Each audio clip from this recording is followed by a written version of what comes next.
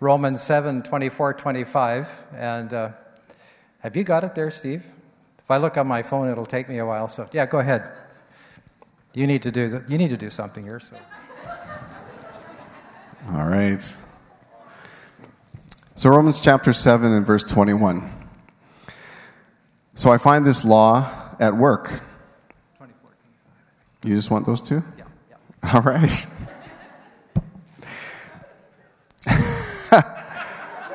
I feel like I've been set up here. What a wretched man I am.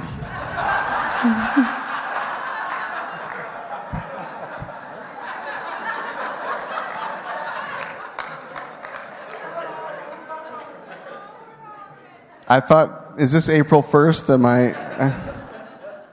What a wretched man I am. Who will rescue me from this body that is subject to death?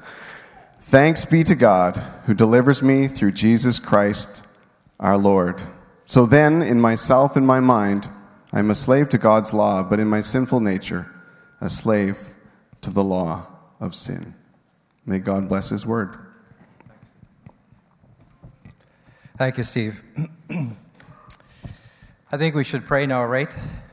But actually, I was going to pray anyway before this.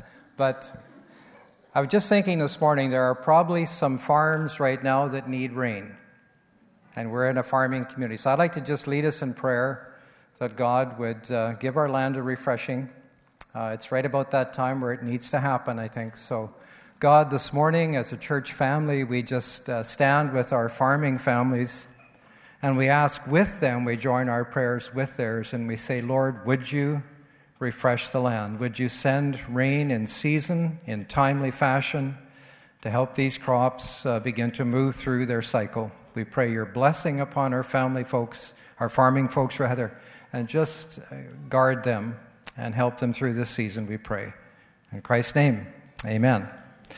All right, well, we're talking about sin again this morning, but it's hopefully it'll take us to a good place. We have a great object lesson this morning. I will just mention it in just a couple of minutes again, just how so fitting what we read here in Romans is tied to what we're seeing happen here as people are baptized this morning.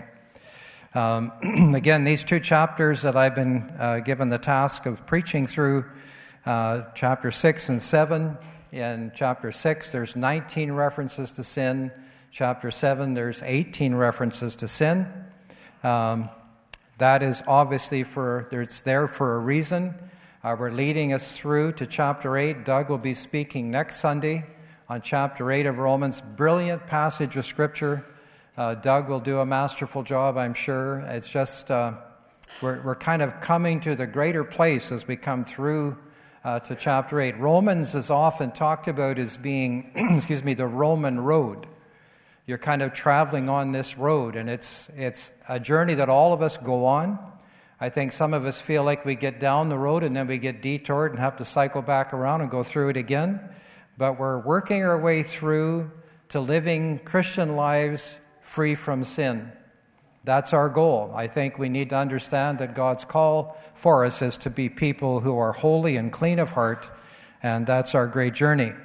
Some of the takeaways from last week, just a couple of them. I think all of us, if we're honest, would say, yeah, I've got my battles with sin. I look at some of you and I just assume because you look so happy and charming, I think, well, they don't, but maybe you do too. I think they're all different. The things that you struggle with may not be the same that I struggle with, but all of us as Christian people, as we get closer and closer to the holy presence of God, we see more and more in ourselves. You think, that just shouldn't be here. We just shouldn't have that in our lives. Sin, I want to just say again, just a reminder to us all that sin is really dangerous and it is really, really damaging to our lives. I think that sometimes we don't want to say that to ourselves. We just assume that it's not there. But I think it can be as subtle as an attitude. It can be something as toxic as taking an offense and carrying an offense against somebody and mad at somebody about something that maybe happened years ago. It can be somebody in our families, in our churches, in our communities. Sometimes, God forbid, even in our marriages, that we can have kind of something going on between us. I often have to help Pat with that kind of thing. So I give her lots of reasons to be like, what are you doing? So, yeah. What is sin? Sin is acting or behaving in a way that does not conform with God's character or His commands. It's about crossing lines that have been laid down by God for us. Sin is thus an act of rebellion and distrust. It's kind of like we're saying to God, you don't get to make the rules. And sometimes we think we can kind of decide what we can and cannot do. That little passage is taken from the Gospel Coalition. The death and resurrection of Jesus Christ deals with the penalty and power of sin in our lives. In Christ and in His death and in His resurrection, that's our great hope. I mentioned last week this old kind of teaching that used to cycle through our churches quite a bit back in the 60s and 70s. I think it still does. We just don't use the same terms. But the idea of positional truth, that I'm in Christ. And you just go through books like Ephesians, and again and again and again that phrase is repeated, in Christ. We are seated in the heavenlies in Christ. We're in Him in His death. This object lesson this morning, these dear folks are going to make a statement to us. They're literally making a confession, saying, I have died with Christ to my sin, and I have risen to a new life in Christ, and our hope is that someday in His resurrection we will also be resurrected, and we will someday be with Him where He is. And I said last week, God is, our salvation is so secure. God says, in my look at you, I look past time and I don't have any clocks. God says, I see your life. I see all of it, and He said, I see you in heaven in Christ. Ephesians says that we are seated in the heavenlies in Christ. So that great position that we have, that doesn't mean that we don't have struggles. It just means we have a settled destiny in the great love of God. We have power to live a life free from sin. We need to remind ourselves of that and not allow ourselves, not make excuses and say, I can do this. No, I am allowed to live free from sin, and so I should. We can also say with a smile on our face and with peace in our hearts, God, you said in Scripture that you that begin a good work in us, you will keep on working until your work in us is complete.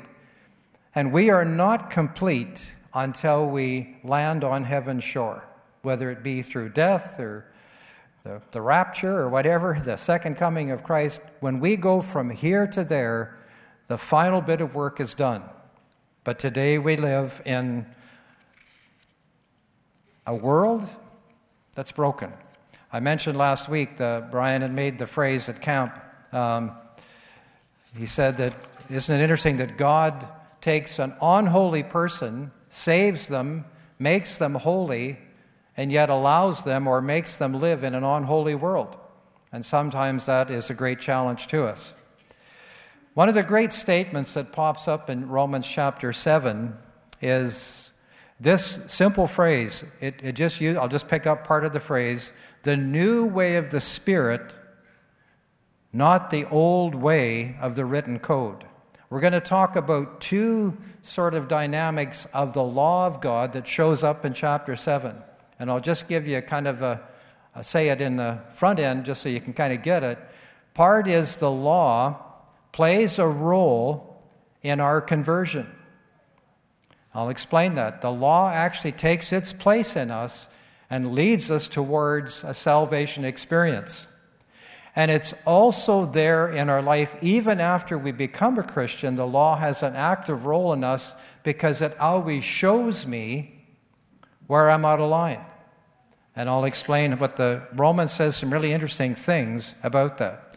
Chapters 6 and 8 are understood by everybody. A lot of us think that chapter 7 is really speaking to the Jewish people because it talks quite a bit about the law. And as you know, when the fellows introduced us to this study, they said there's these two elements of the congregation in Rome. One was the Jewish believers, and the other was the pagan, Roman, or Gentile believers.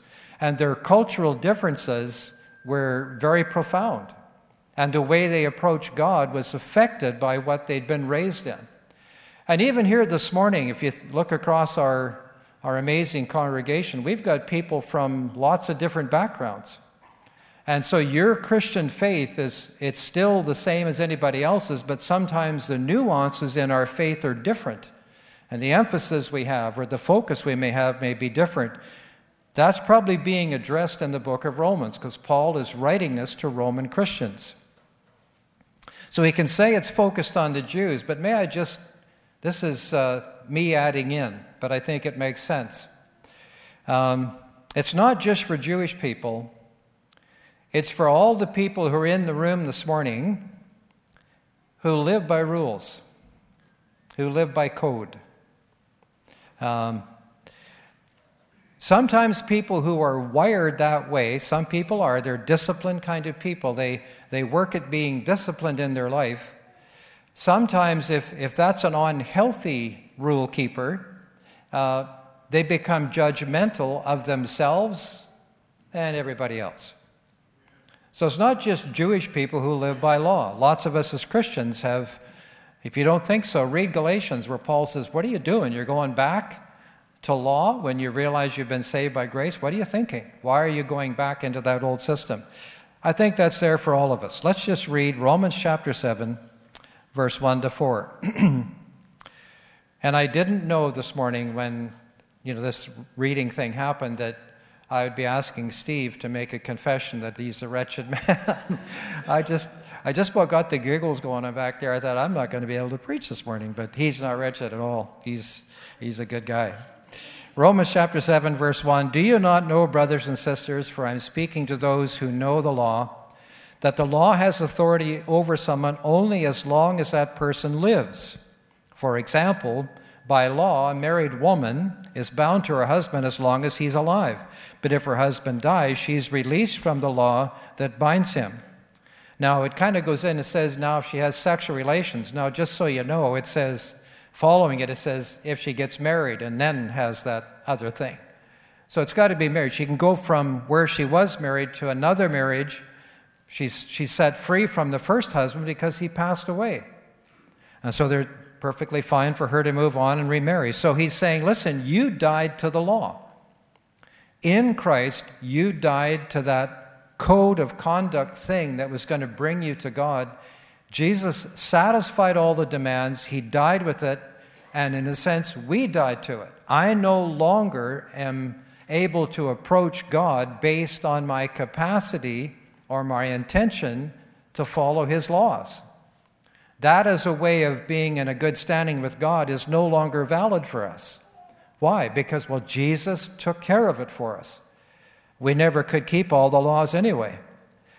But we are free from those obligations. All the holy requirements are satisfied. Christ was sinless perfection, who then took onto himself all of our law-breaking and died for it, and we are free of it. Keeping the law perfectly is not possible, so it can't save me. There's just nobody can keep all the rules.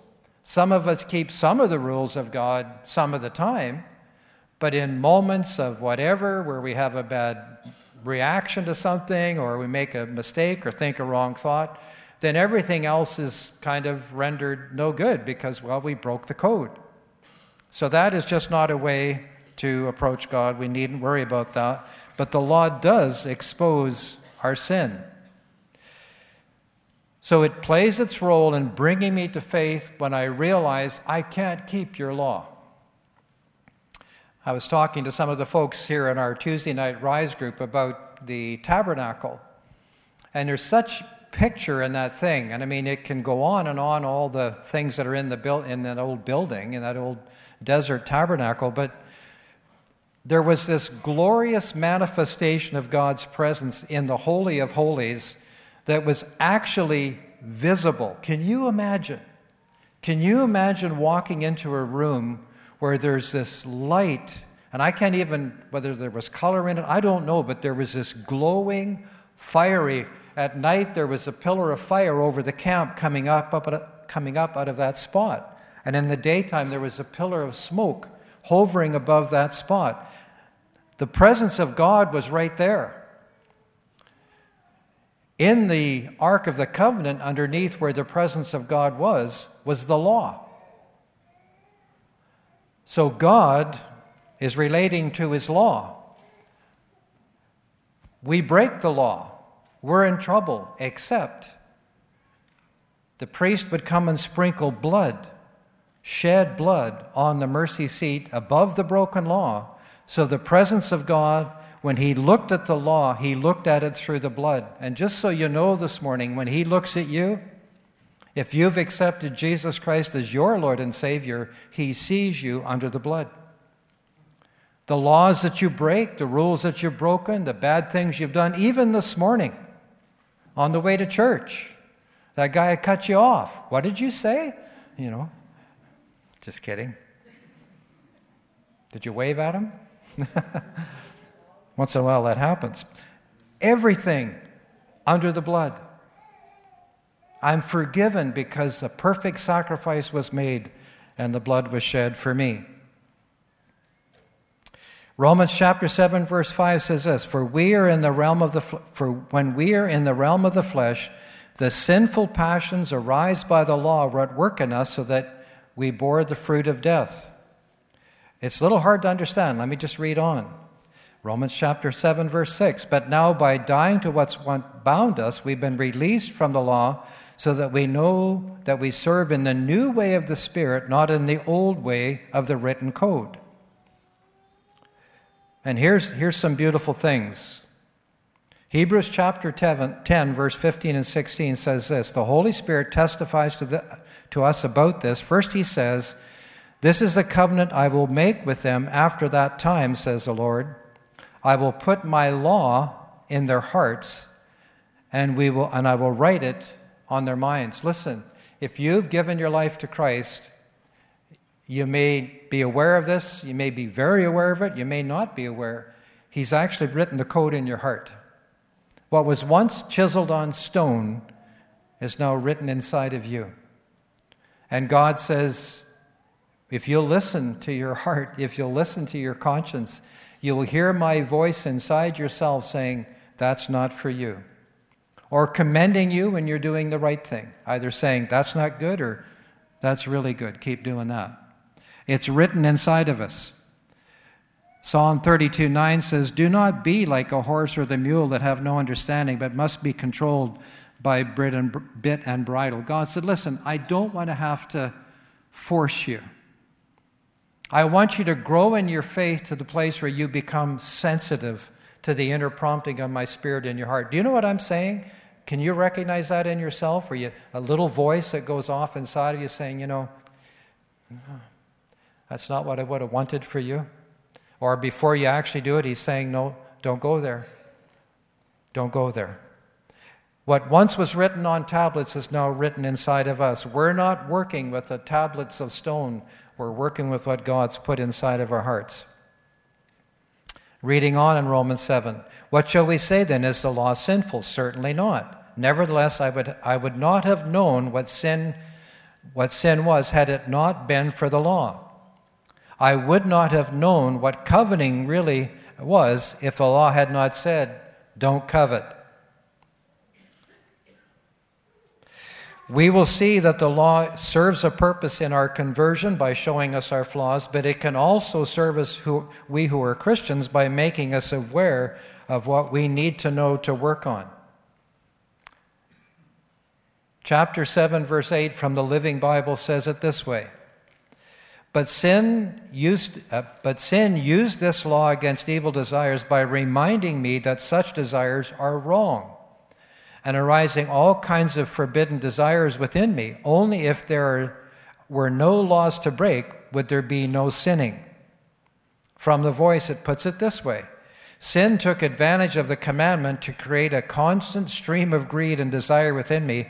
I began to want to see everything, you see, apart from the law, Sin lies dormant.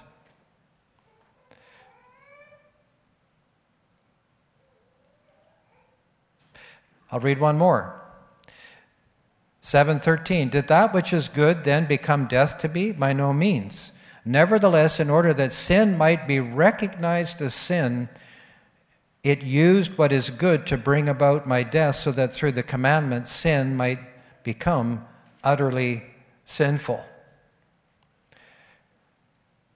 I think what God writes in us, what God makes us aware through Scripture, He says, that's wrong. That's wrong.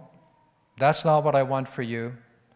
As I become aware of that, I begin to realize I've got this stuff still in me. There's things in me that are attitudes that I learned over a lifetime that are still there.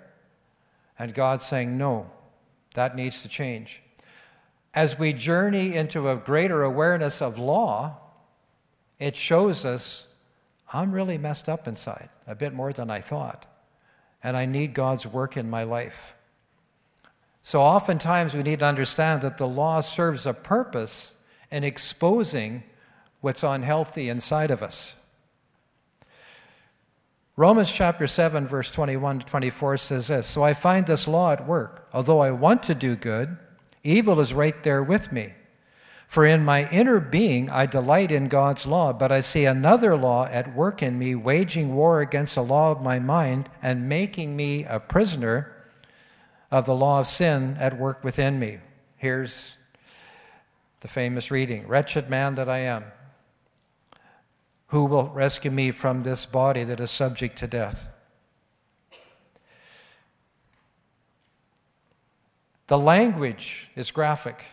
Waging war, inner conflict. I think sometimes that inner conflict, it may feel unpleasant, but it's absolutely necessary for me to feel a sense of conflict, to realize I've got to change. I need to grow. That needs to stop in my life. And again, I really feel with all my heart that God is in this process into holy living, this process that is actually preparing me for eternity. It is just that. It's a process.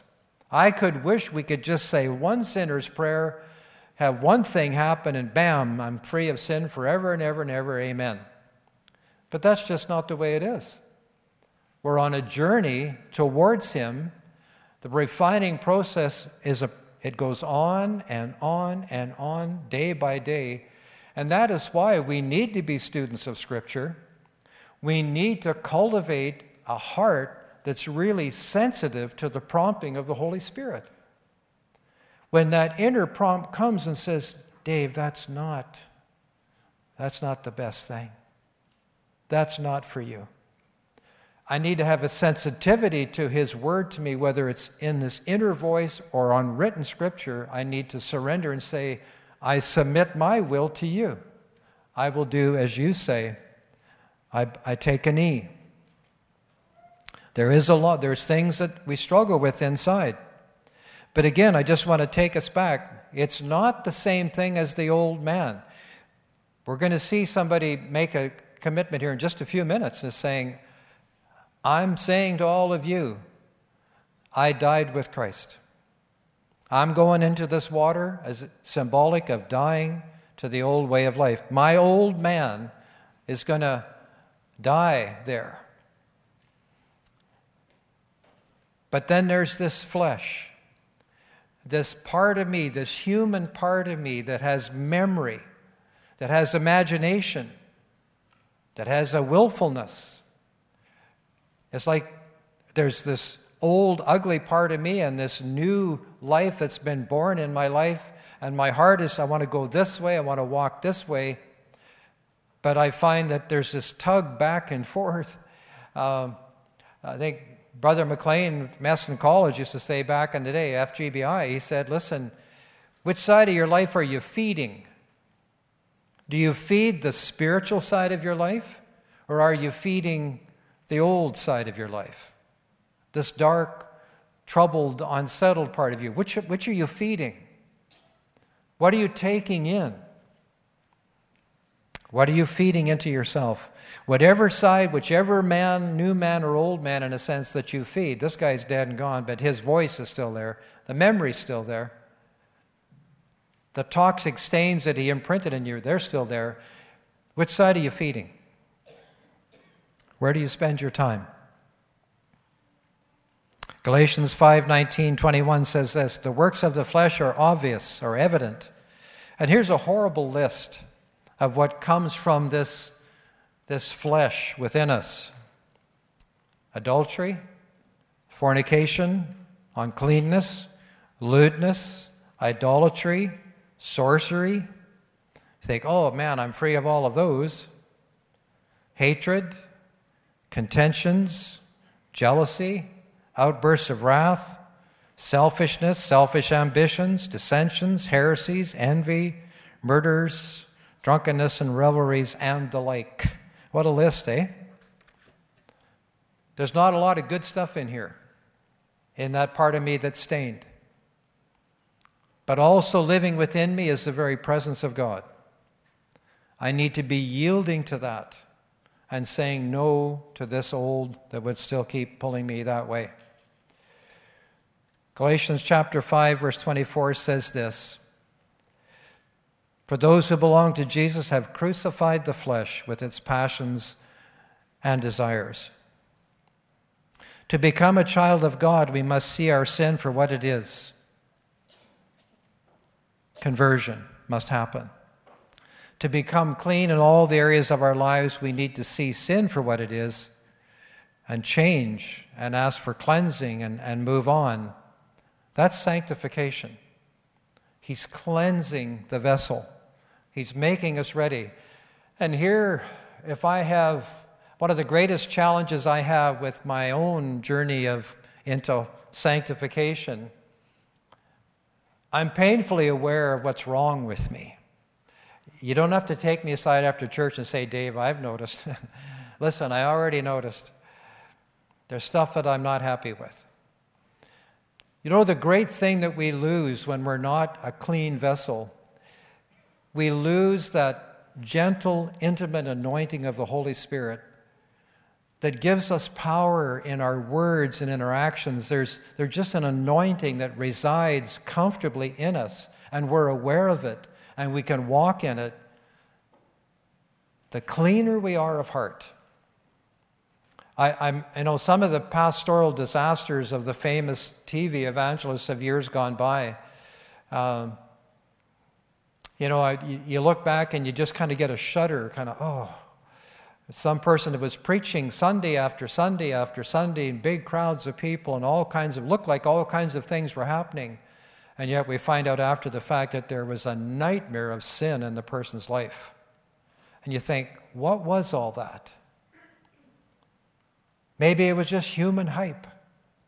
Maybe it wasn't the gentle anointing of the Spirit. It was human personality. God help us. We need to be clean so that we can be effective communicators of God's wonderful truth. To become a child of God, we need to see our sin for what it is. That's conversion. To become clean so we live, that's sanctification. I want to close with this, and then in just a few minutes, I'm going to call those that are going to be baptized up. I want to close in prayer before I do that, so don't think I've forgotten when I start praying. So I've got it written down right here, and I've got the note from Laura, Stick it right there. So I asked her for a note, and I got the note. Thank you, Laura. Yeah, thank you. But here's a story that will conclude for me what I want to conclude. It's taken from John's Gospel. You'll know the story. John chapter 13, verses 5 to 10. I will just read it, and the comments will be few. I think you'll get the point. After that, this is Jesus at the Last Supper. Okay, you know the story. You know what's happening here. After that, it says, I just picked it up in verse 5. He poured water into a basin and began to wash his disciples' feet, drying them with the towel that was wrapped around him. And he came to Simon Peter. Aren't you glad there's a Simon Peter in the Bible? That guy that's always got a sandal in his mouth, like, Peter, Boy, that's a lot of us, right? We're like Peter, you know. He came to Simon Peter, who said to him, Lord, are you going to wash my feet? Jesus replied, you do not realize what I'm doing, but later you will understand. No, said Peter, you will never wash my feet. Now, I don't know if that was him saying, because you're my master, I don't want you washing my feet. For whatever reason, he said, no, I don't want you to wash my feet. Then Jesus says this, unless I wash you, you have no part with me. And then there's Simon. He goes from being way off kilter to just so on target. He then says, Lord, if that's the case, wash all of me. You can just hear Peter saying that kind of crazy stuff. And then Jesus says this, and hear it carefully. Those of you who have had a bath need only to wash their feet. Their whole body is clean. There are religious movements that will tell you every time you sin, you need to get saved again. Because what you've done is broken your relationship with God and you need to be saved again. I don't think that's right. I think once I've committed my life to Christ, I have been washed. He's given me a thorough cleansing. But the part of us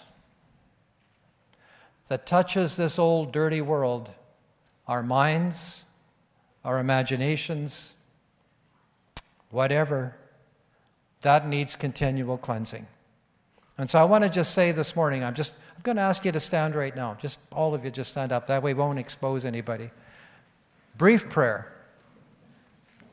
If you know in your heart, as I've rambled through this, if you know in your heart, Lord, I've got some stuff on my feet from the world I'm walking in. I've seen something, I've heard something, I've been exposed to something, I've maybe even reached into something I shouldn't have. Lord, you and I know that I'm dirty there. As I pray, just say, Lord Jesus, just cleanse my feet. Lord Jesus, you know us, you see inside of us, you know. We just ask you, Lord, wash our feet. Wash my mind, wash my heart, wash my imagination. Wash my attitudes. Cleanse me and make me clean. Amen. You may be seated. So we're going to invite, there's 4 people being baptized today. We're going to invite them to come up, and Ashley's family, she's going to be the first one. So we're going to ask you to give some room for